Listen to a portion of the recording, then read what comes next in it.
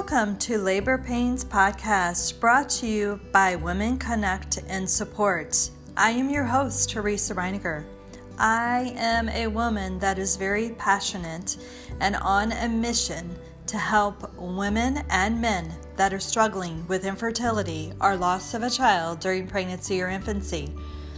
I am here to help share stories of the struggles that couples have gone through to inspire and give you hope to continue on your journey to have a family to love. I have talked to so many men and women that have all told me the same thing, that they all felt very, very alone as they were going through the struggles and the grief. I want you to know that you are not alone, and I am here to connect you to others, to give you hope beyond the struggles and the grief.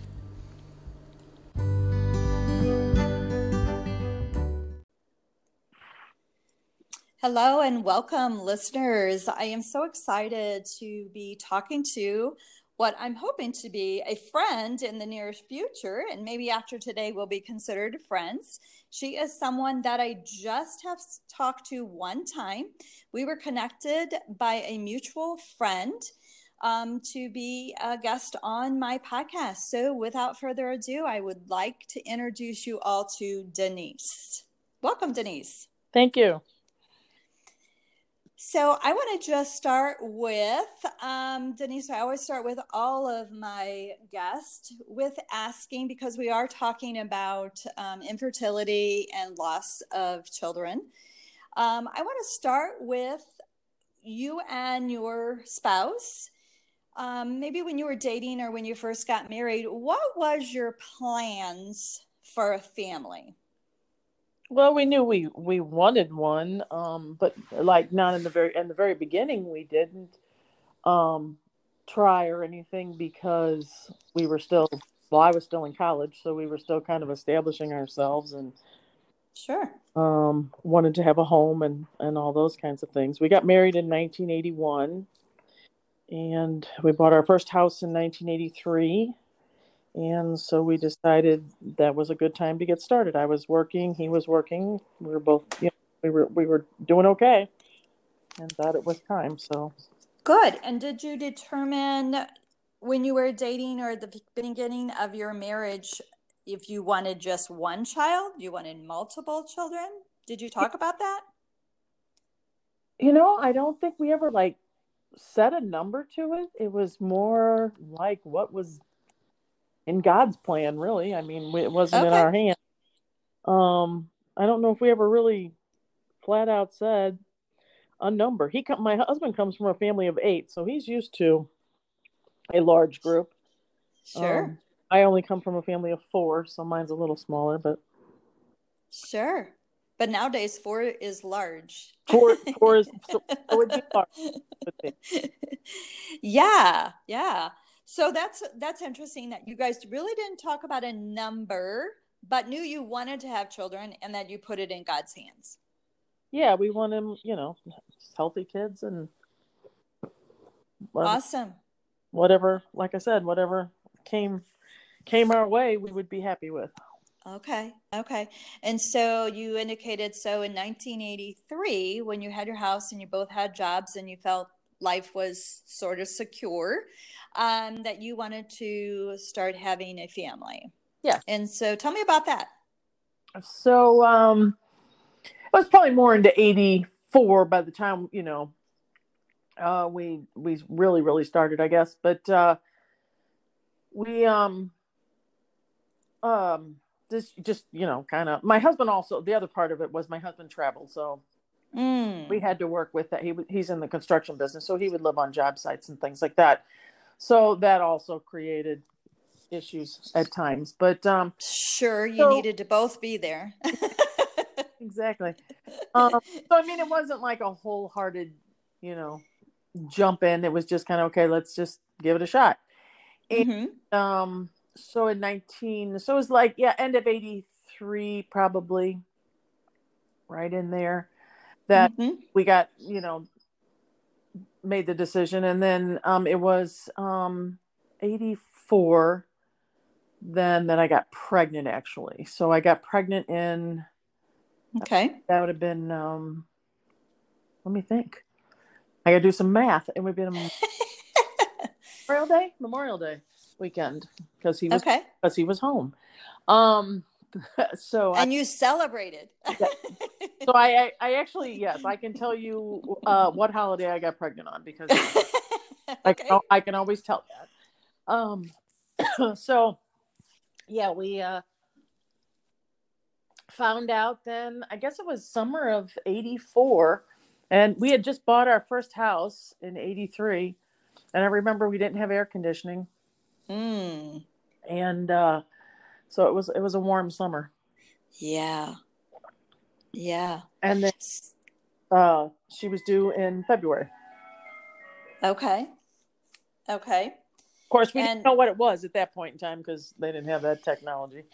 Yeah, they didn't. I know my youngest daughter was born in 85, and I remember having an ultrasound, but they never told you boy, girl, or any of that back then. So yeah. And you didn't even regularly have an ultrasound. It was just if they thought there was a complication or something. Right. But yeah. Yeah, the technology that they have today is, oh my gosh, is amazing. From 1984 to my daughter just had a baby in February. So okay, the technology from that to that is like just mind-boggling. Yeah. So you got pregnant, and you were due in February. How was that pregnancy? Any complications or? No, absolutely none. The pregnancy was just absolutely perfect. I think I might have gained about, again, my memory's going to have to work. It's okay. Probably gained about 30 pounds. It was everything was perfect. I mean, they were saying everything was wonderful. I was healthy. I was, so it would have been 25, and everything was good until she was born. She was born on February 14th, Valentine's Day. The labor was rough. I had gone into labor, and I labored for about 4 days. It was actually it was a bladder infection that had kicked in, and they sent me home. And they, then I wound up going back, and then I wound up pushing for about 4 hours, and apparently I have and I'm not going to know medical terms, but my pelvic bones won't open for a baby to come out. Oh, wow. Yeah. Okay. So they did an emergency C-section, and she came out. Her APGAR was like 9. She was 8 pounds 5 ounces. Beautiful. Molly Rose. She was just, sign of a really healthy baby. Until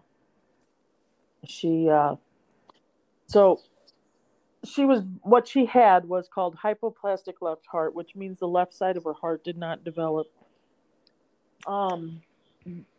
There are still kids being born with that, but they've figured out how to fix it now. Molly was just born before her time. The medical interventions that they have now to fix it are just incredible, that they're operating on babies with that before they're even born or immediately after they come out. And they usually wind up having to have several surgeries. But wow. So what happened is there is a valve in our hearts. Mm-hmm. Goes between the left side and the right side. And don't take my medical I'm not a medicine person, so I'll explain it in the best layman's terms. So this valve apparently stays open while we're carrying the baby, while the mother's carrying the baby. And then 12 to 24 hours after a baby is born, that valve starts to close up, because we do the work of the heart for them. Mm-hmm. Then this starts to close up, and then their heart takes over. That's the best medical description I can give you. And as hers started to close up, apparently she started having breathing problems. And so they were supposed to bring her in about 1 a.m. for me to feed her, and they didn't. But I was 25 years old. I didn't know any better, and they just wanted me to keep on sleeping because I had had such a rough go of it. And then at 5 a.m. they came in and told me that she was having some breathing problems and they were waiting on doctors. In that time frame, I called my husband, who had actually gone to work. Oh. Yeah, well, he's that kind of guy. Um, Oh, yeah, yeah. he goes to work no matter what. And so he came up there, and I had had a C-section, so I wasn't going anywhere. And they determined that she needed to go down to Cardinal Glennon. So the emergency transport team and the ambulance came. Now they've got helicopters and all kinds of crazy stuff now that then gets babies down there fast. They do. Mm-hmm. And Cardinal Glennon is truly the most amazing place on the face of this earth. I would never say a bad word about Cardinal Glennon. We actually have a account down there that people donate in her name on her birthday and stuff because we just totally believe in Cardinal Glennon. So anyway, so at this, they took her down there and determined that she did have this hypoplastic left heart. So they gave her some medication to keep that valve open, which allowed me to come down there. So the hospital let me go down there, and I went down, and it was pretty much a situation of saying goodbye. Oh. They gave us our time. There was social workers there, and our parents came, and so we did have our time. They took pictures, had her baptized, confirmed, all of that stuff. So we got to spend some time with her. If I had to say how I remember it, and I say this all the time, I almost remember it as like an out of body thing, like I was hanging from the ceiling just watching this event unfold. Just that's my memory of it. Like my memory of my husband walking into the hospital room with his dad behind him. Mm-hmm. Mom had come up and sat with me, and his dad was behind him, and his dad never goes to hospitals. So it's that point in time where you go, something's up. Yeah. And, and he had to come in and tell me that she wasn't going to live. And we were 25. Yeah. We were so young. And so I don't even know the word. Not naive is not the word. Yeah. But just not realizing what was going, really the true depth of it. Sure. Of what was about to happen to us. But we did get to go down to Cardinal Glennon. There was doctors and nurses and social workers that were just incredible human beings for what they did for us and supporting us. So you had indicated now they do surgery, in the womb. Yeah. But so because she had already been born and the technology wasn't there, after she was born, they weren't able to do any surgery because it was just she was missing too much of her heart. Okay. In order for them, there was no way to repair that. Now they're doing things like rerouting it, and again, don't take my medical.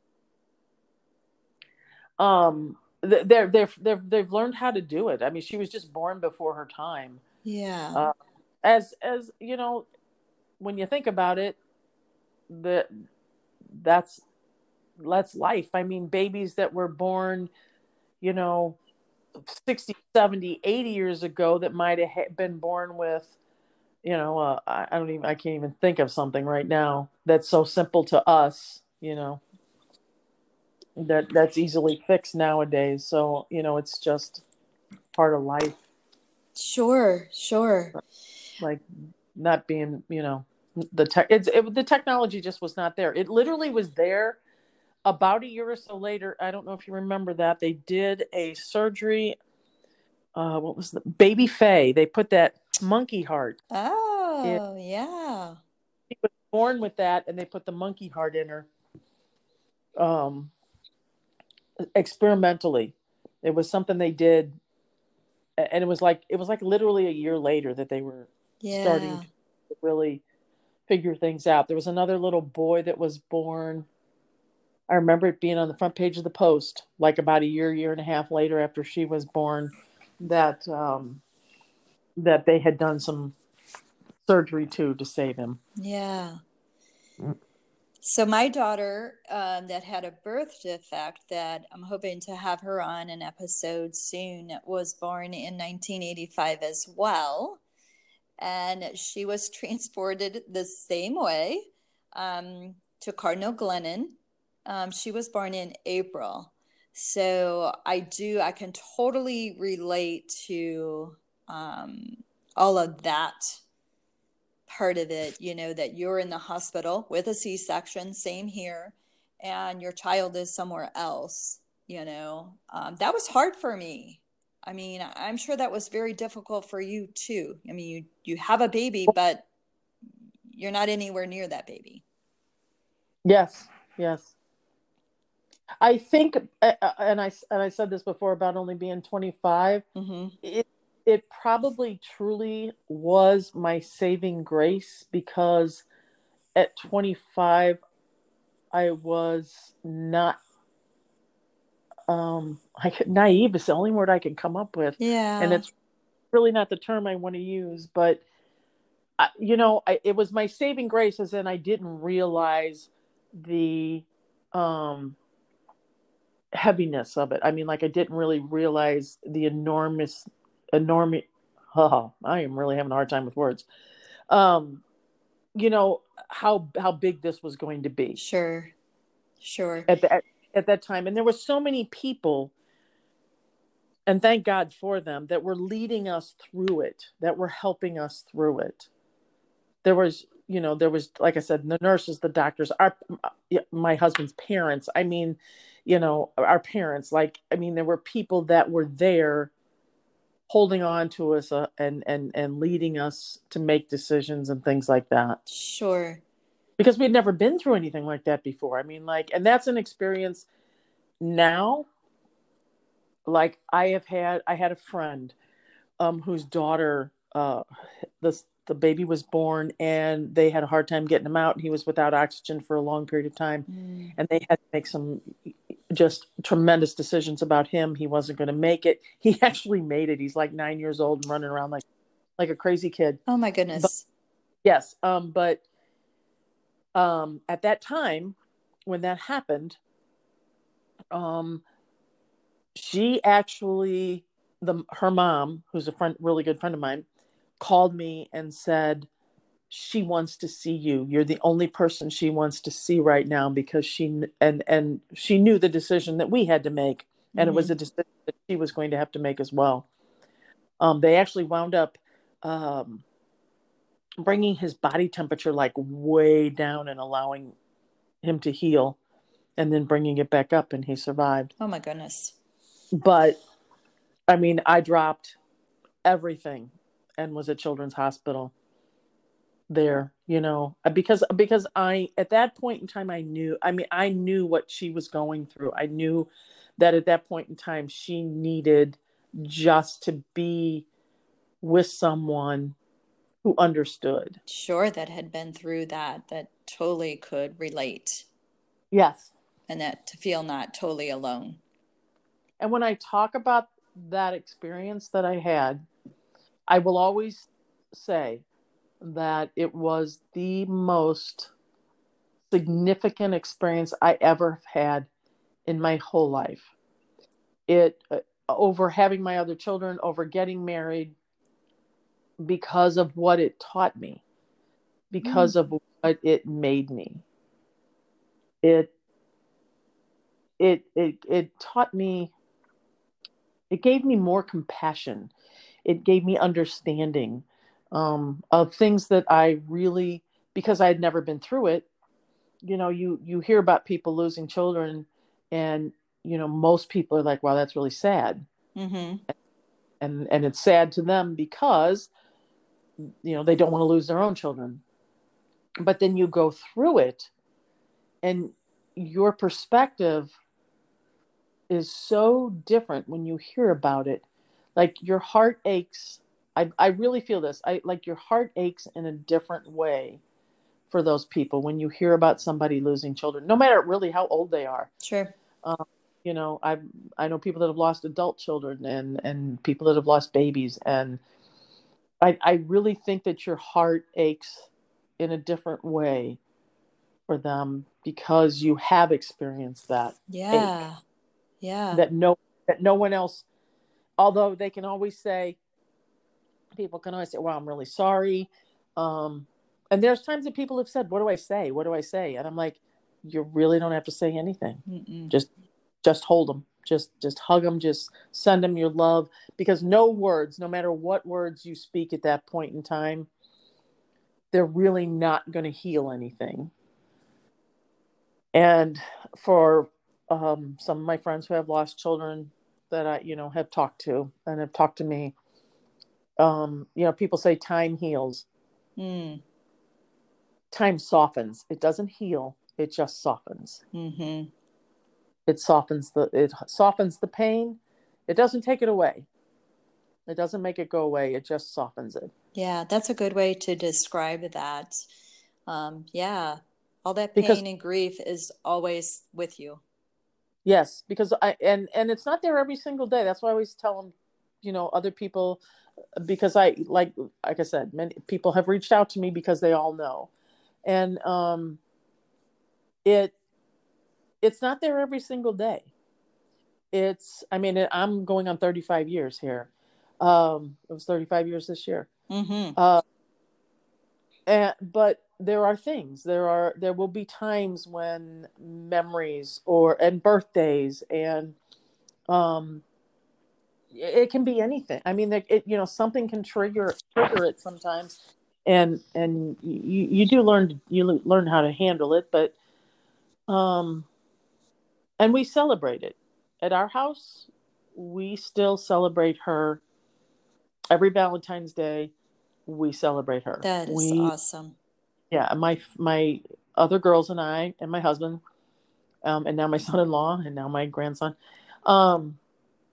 we and the kids always ask me, when are we doing Molly's birthday? Because whatever Sunday is closest to her birthday, we all go to church together and we go out to breakfast. And that's just been a tradition that we have been doing for forever, just to celebrate her, just that acknowledge that she's part of our family. Yes. And sometimes people, I don't know about you, but like some people say, how many kids do you have? And depending on what day it is, there are times when I'll say, well, I had 4 girls. I have 3 here and 1 in heaven. And then sometimes I just say I got 3 girls.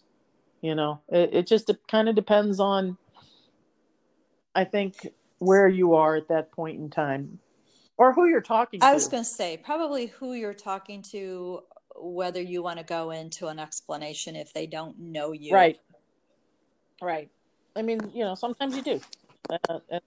And I don't think there's anything wrong with that. No. I don't think, because I firmly believe in acknowledging that, although not here, still part of your life and always will be. And I hope that my girls, after I'm gone, I hope my girls still celebrate her birthday. Since you've been doing it so long and doing it so long with them, I'm sure that they will. I hope so. I'm sure that they will. Yeah, because I only have girls. We had no sons. Yeah. I have 3 other girls. Yeah. And so I hope they do. Yeah, I think that they will. So I think it is great. I think it helps with that healing. And I've not experienced that, but I would think that it helps kind of with that healing, to celebrate her and know that, she was part of your family. She still is part of your family. and to be able to celebrate. Do you do anything else? You said there was a fund at Cardinal Glennon for her, which I Yes. think is great. My daughter, I'll go back to this a little bit. My daughter is part of that transport team at Cardinal Glennon now. And I do want to ask her if about Molly Rose's foundation, I guess. I'm not sure what they call it there. Well, you can donate like in a kid's name that went down there. Okay. So there is a thing, when donations are made, people can pick, say her name. Okay. Yeah. So I'm going to ask my daughter about that. So yeah, that's, but I think I started to say, I think it helps. I would think, you have to tell me for sure, if it helps to celebrate her. Do you celebrate her any other time during the year, or just at her birthday? On her birthday. Okay. I have a box, and in that box is some cards and letters and just some of her stuff, like I think there's a dress in there, and just some different things like that. Mm-hmm. And sadly it's just in a Rubbermaid box, and it sits on the shelves with the other kids' boxes, with their baby books and all that jazz in it. Sure. And I do, from time to time, I will get that out sometimes and touch it and read it and have a good cry. I mean, I think that's all part of the healing as well. If it hits me that I need to go through that to release some of that, to this day, I mean, like I said, it's been 35 years, but to this day, like if I need to, I will get that box out and kind of go through it. I don't do it with anybody else around. It's usually a private moment. Sure. Because there'll be too many questions. Yeah. What are you doing? So yeah, I mean, my husband doesn't even know I do that. Yeah. That's my mom connection. That's a mother thing. And I was going to say, that's probably a way that you feel very much connected again, more on the physical side of it, maybe, to Molly. Yes.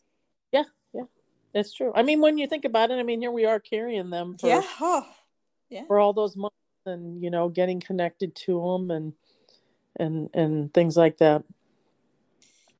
So yeah, you do. And I think for any mother that has lost a child or suffered through any of that, whatever way people use to get through that and to heal themselves and to deal with that grief, I don't think there's anything wrong with any of it. No, I agree. Everybody has their own way to deal with that, as long as it's healthy.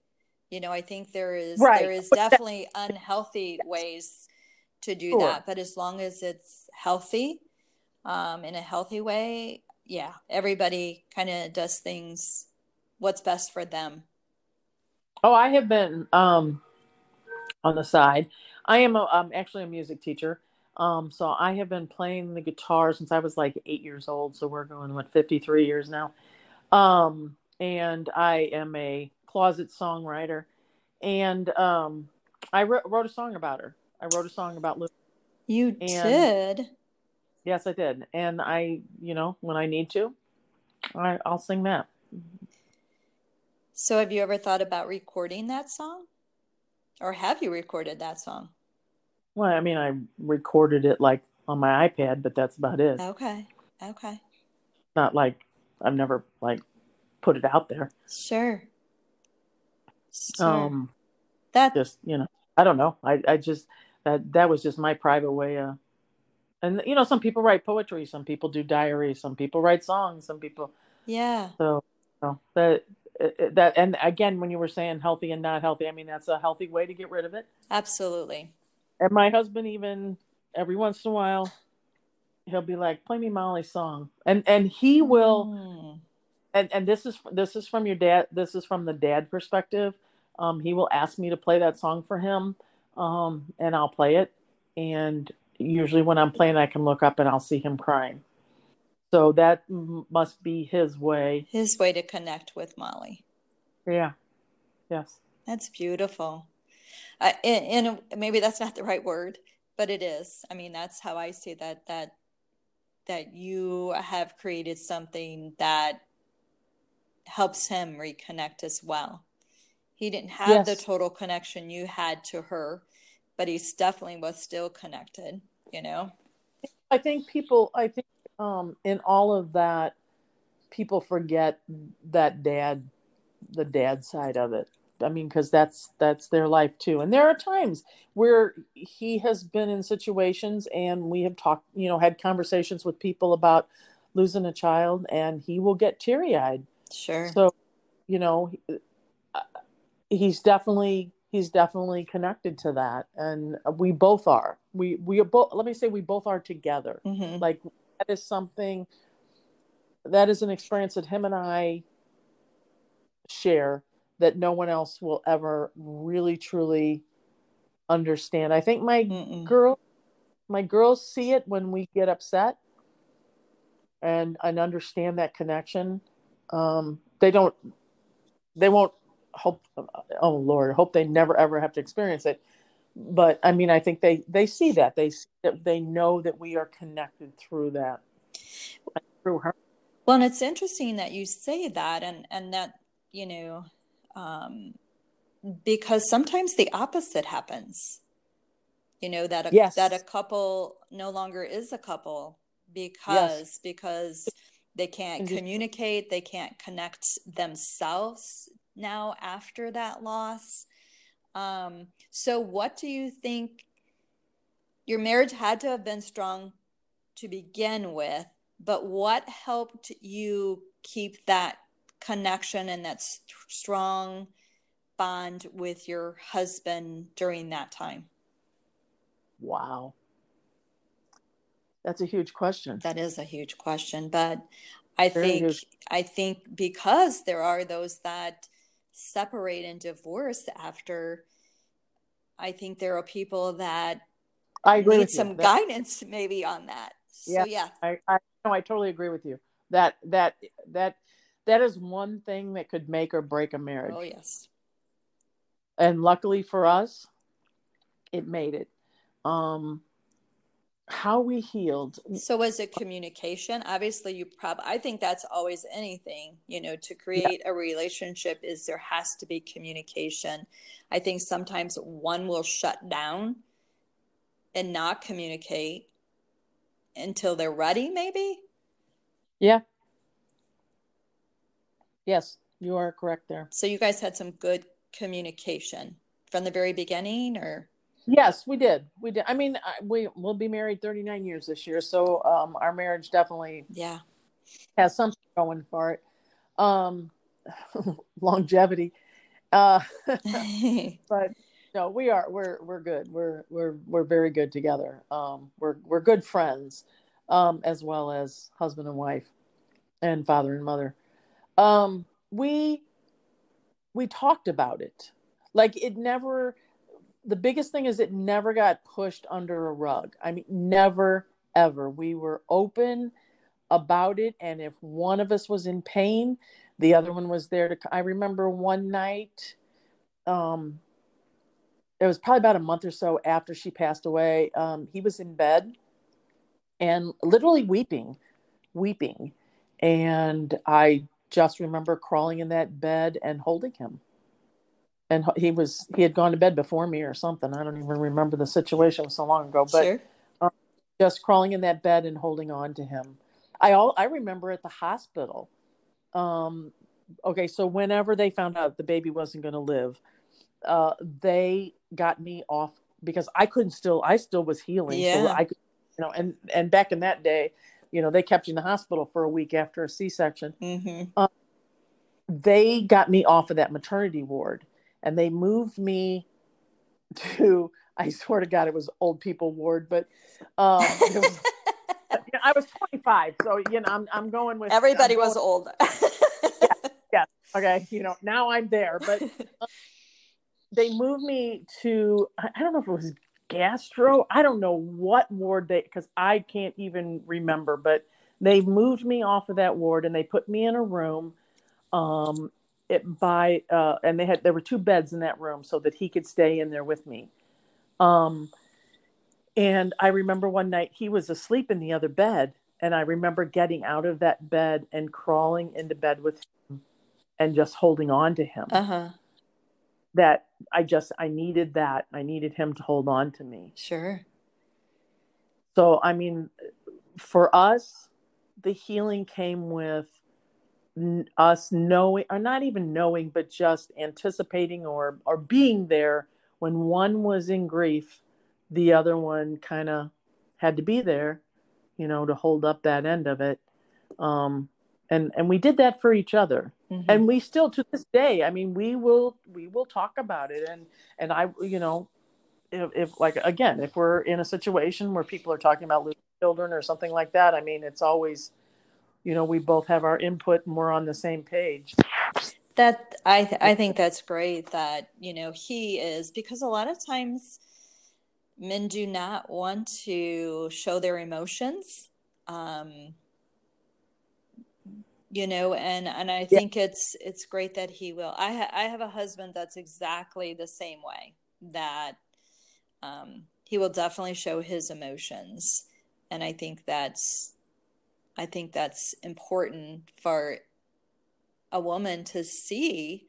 Yes, I was just going to say that as women, we have to be able to, God forbid anybody's in that situation.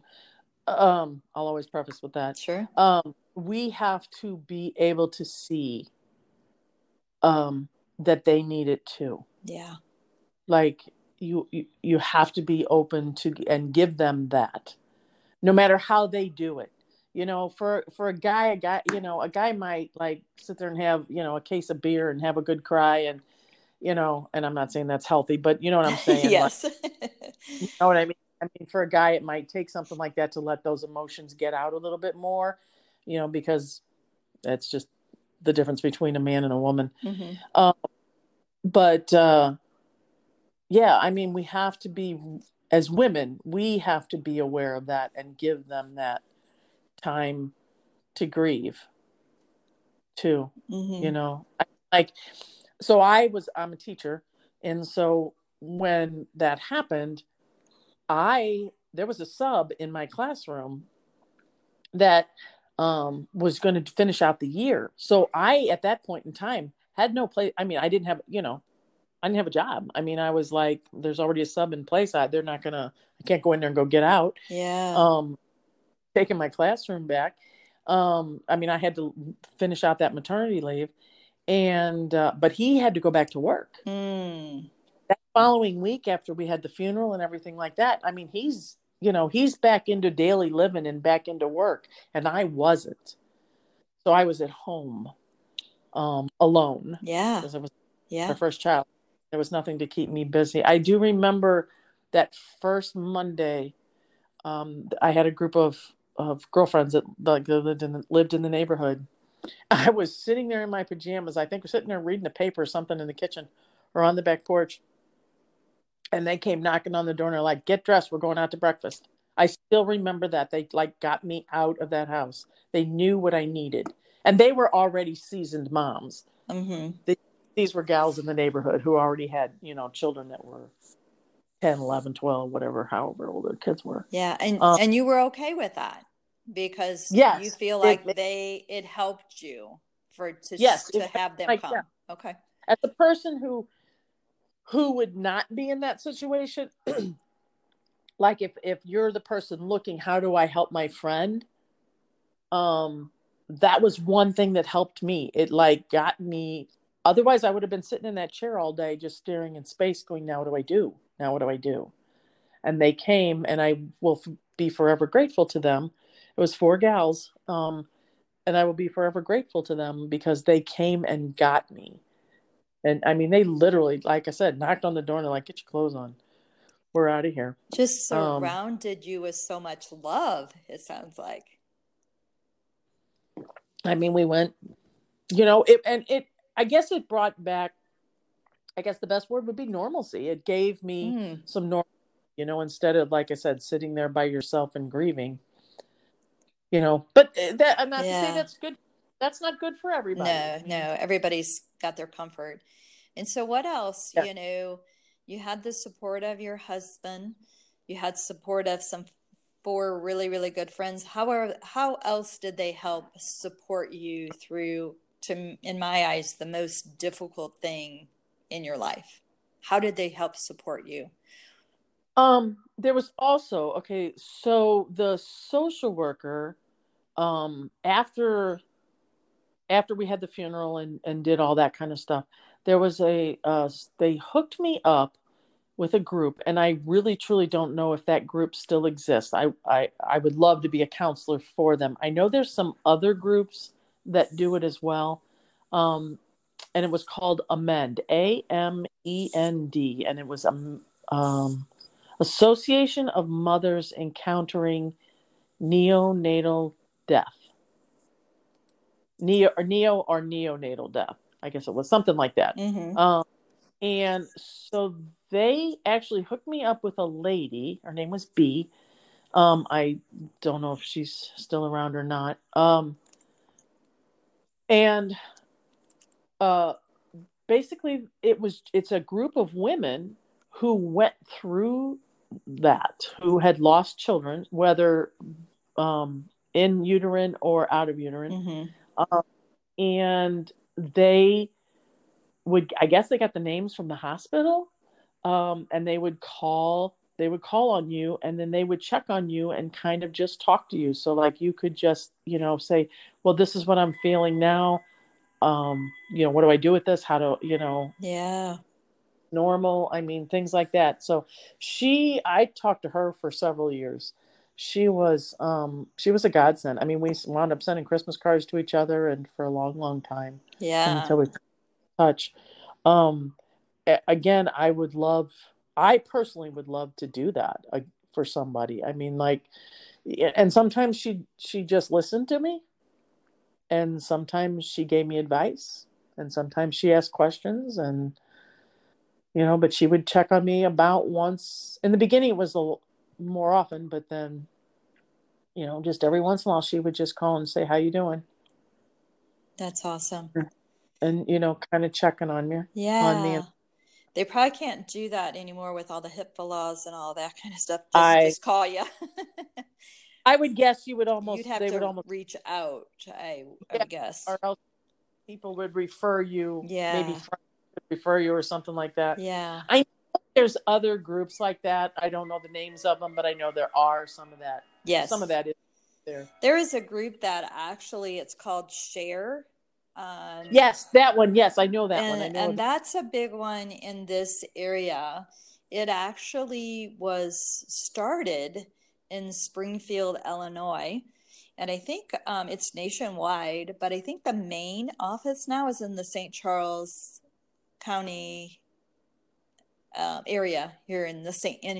Louis.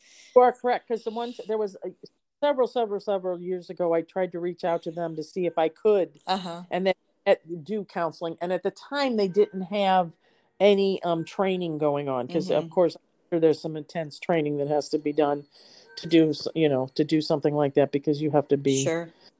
You really got to know what you're doing. You could turn somebody. Oh, absolutely. Absolutely. Saying wrong things or something like that. Yeah.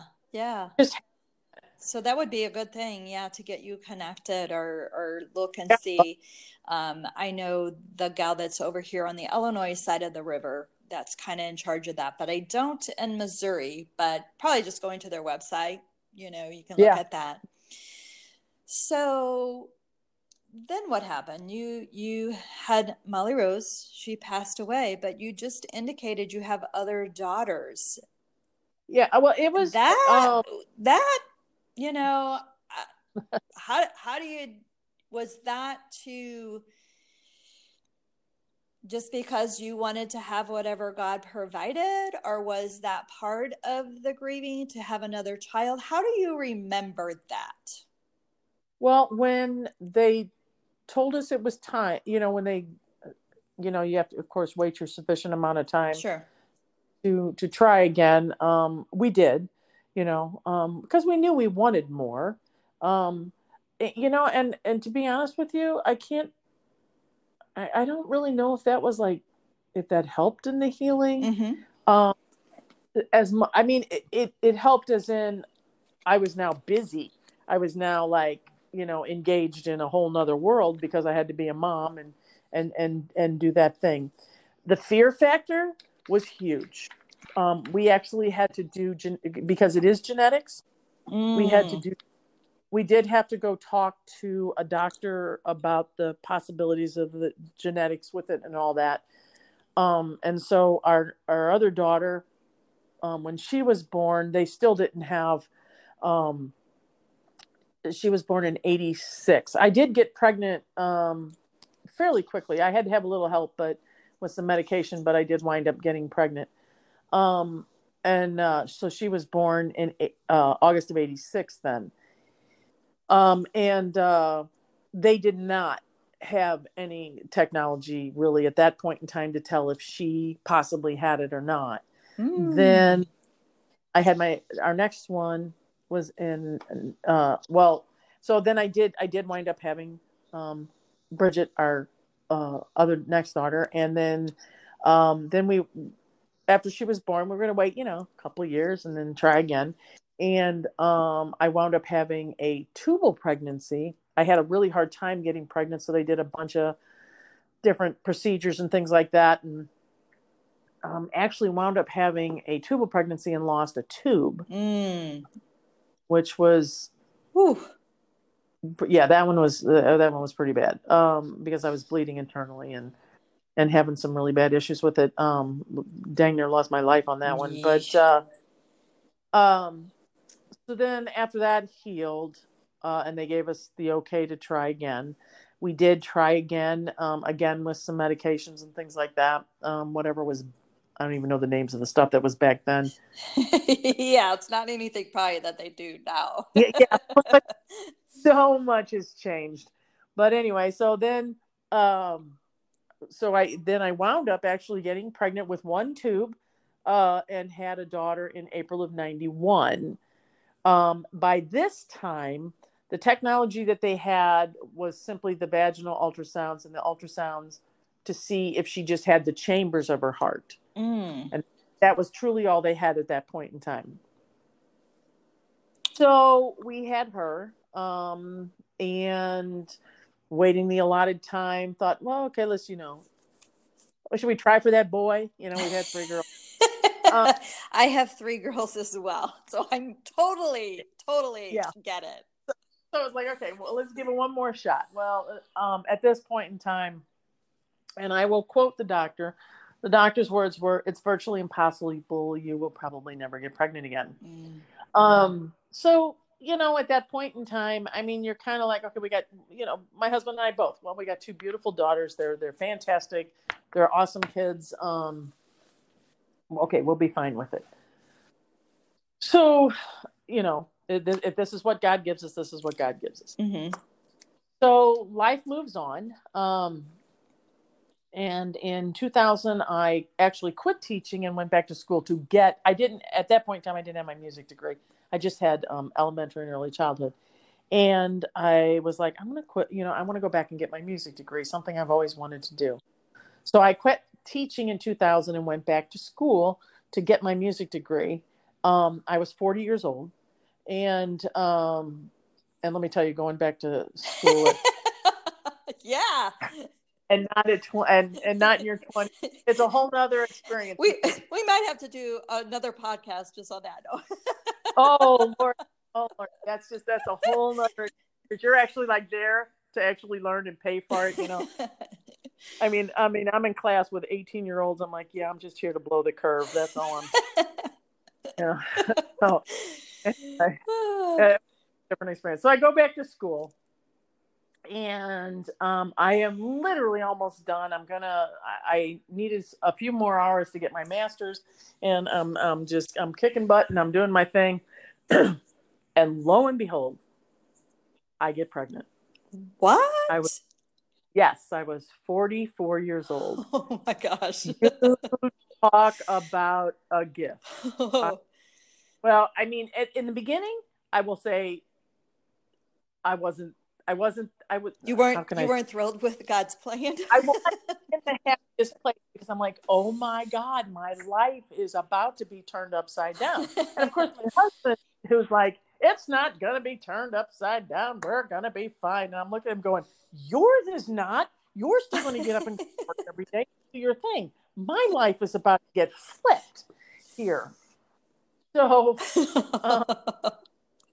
I always say, when I get to heaven and I'm talking to God, I got two questions. I'm going to look at him and I'm going to go, Molly, seriously, why? Yeah. Like, why?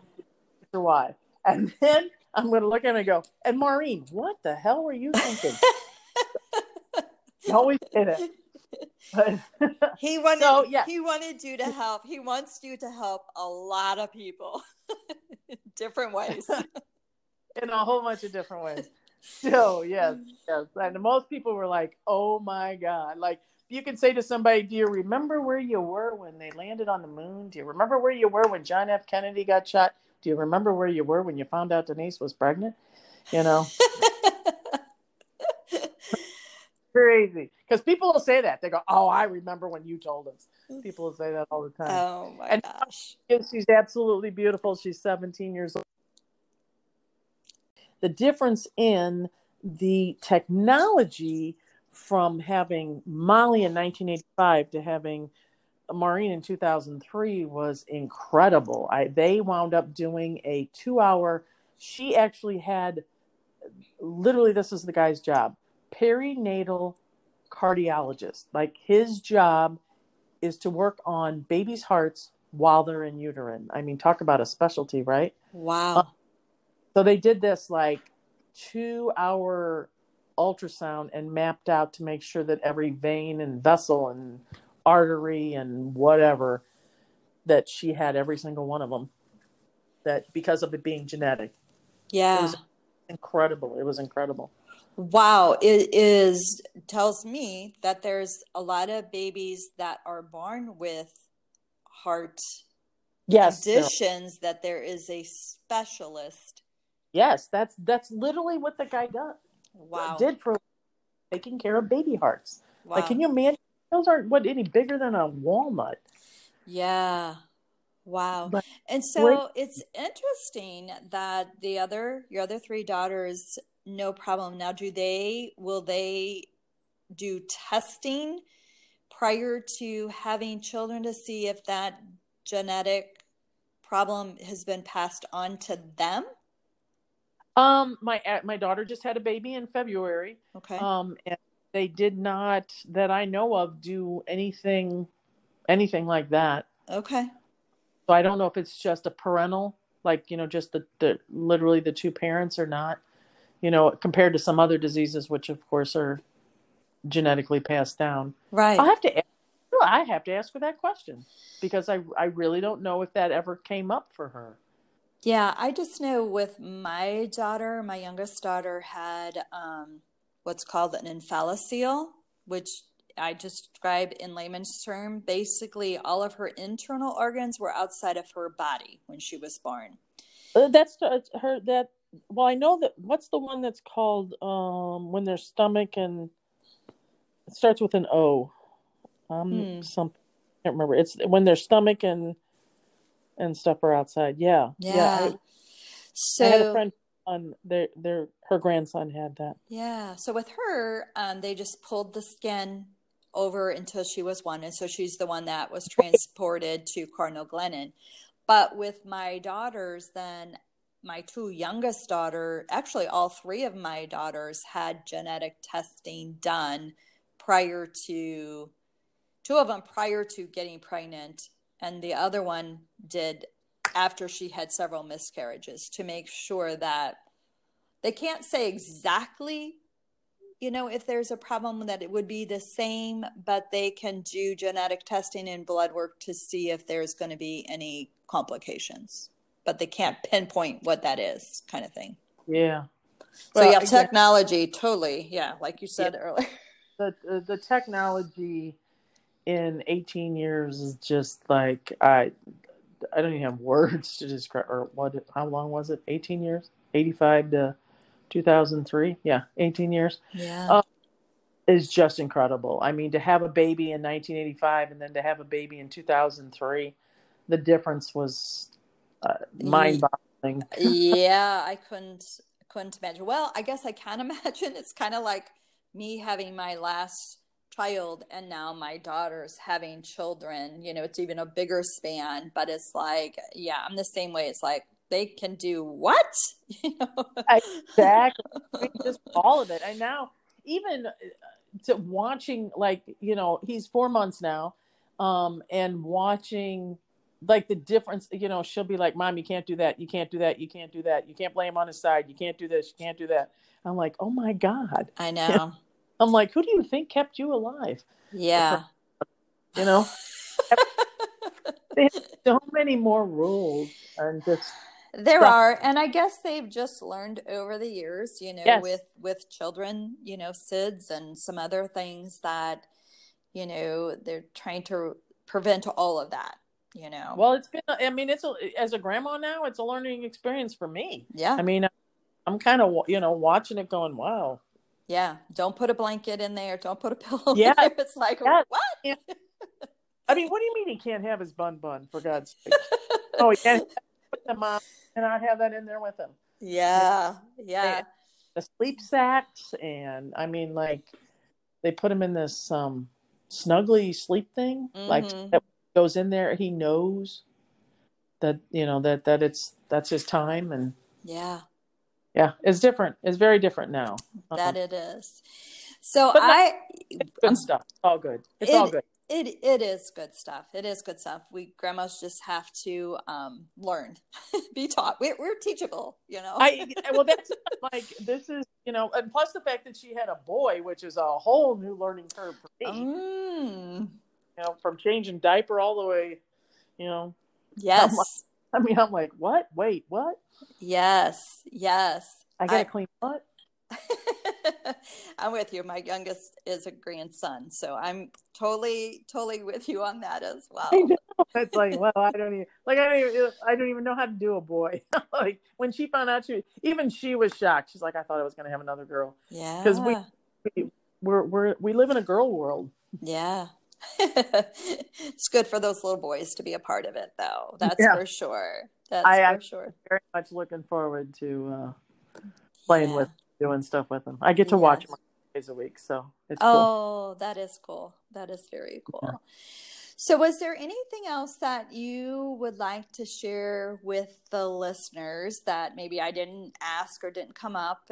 And then along with that, just any words of hope and encouragement. You've had a loss, you've lost a tube, you've had, a birth of a daughter, what they call geriatric pregnancy or whatever.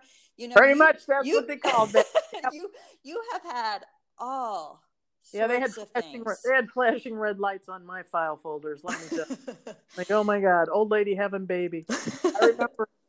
I remember they brought her in to nurse, and they did not think I was that old. First off, the nurses, which I was like, oh, I love you guys. But when they found out how old they're like, what? And they brought her in to nurse, and I just was like, okay, give her to me, and kind of put her on there and stuff like that. And I remember the nurses were like, wait, how are you knowing what? I'm like, first off, I've done this before, and and just the whole experience was kind of, you were humorous, seasoned, not geriatric. It was humorous. I mean, at that point in time, literally, I mean, so I joke about it, but at 44, I was like, yeah, we're buying diapers, Depends, and tampons in our house.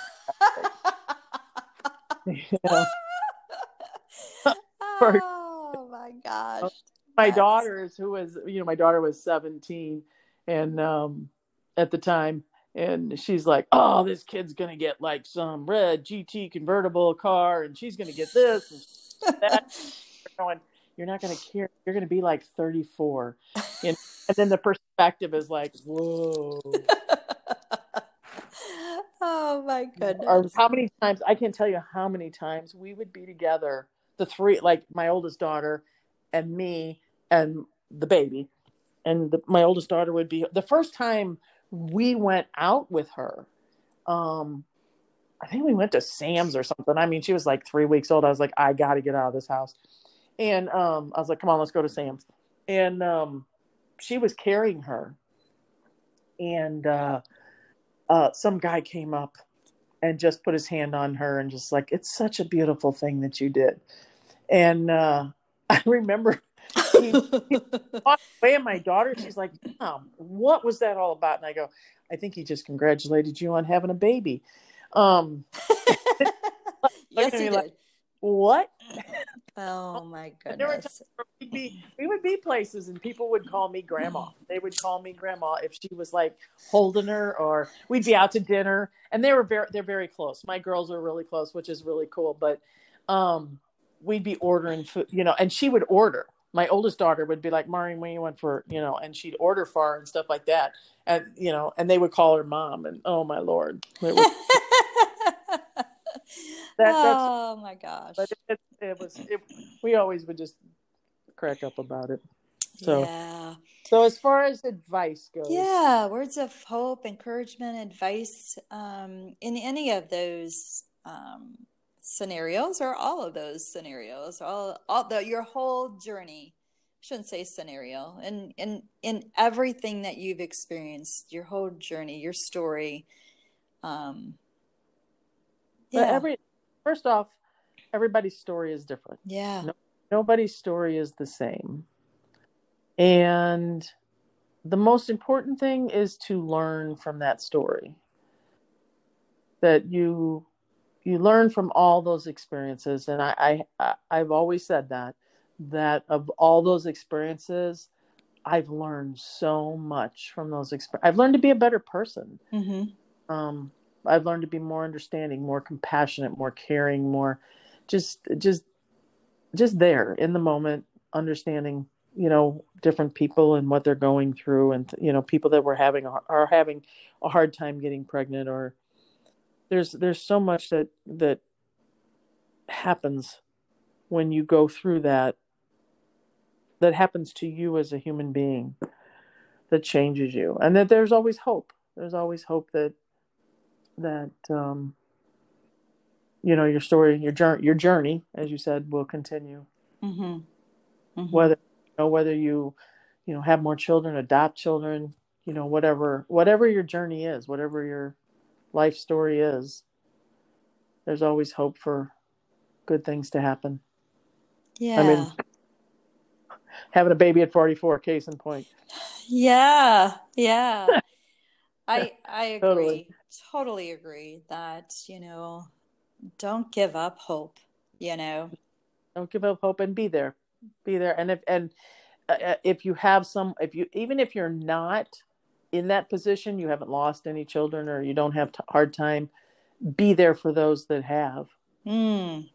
That's good advice. Yes. Always be there. And like you said earlier, just be there. You don't have to say anything, just be there for them. You don't. You really, you don't. I had a friend who, it was actually the gal who took over and subbed for me when I lost Molly. She wound up losing her son when he was in his 20s. And I remember walking to the funeral home, and I walked straight up to her, and of course we both cried, and looked at her and just said, I don't need to say anything to you. And we just held each other. Mm-hmm. I mean, everybody goes into a funeral home and they're like, oh, I'm so sorry. And, you say that. And I knew at that point in time that, because that was something that her and I both now shared. Yeah. A life moment that we both shared, that no words needed to be spoken at that point in time. No. There was that understanding. Yeah. Oh. It's beautiful.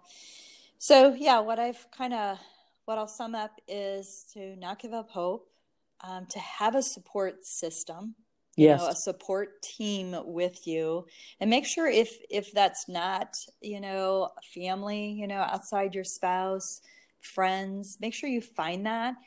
And if you need something, ask for it, Yes. Oh, yes. Yes. Yeah. There's always hope. There's always hope. Yeah. So I want to thank you so much for coming on and sharing your stories, your whole journey through having a family is it's amazing. And I had no idea, but so many things that I could relate with you. Not all of the things for sure, but some for sure. But thank you so much. No problem. For sharing that with all of our listeners. And I hope to sometime soon be able to grab a coffee and meet you face to face. Since we've never done that, I would love to do that. That would be awesome. All righty. Thank you so much, Denise. All righty. All righty. All right. Bye. Bye-bye.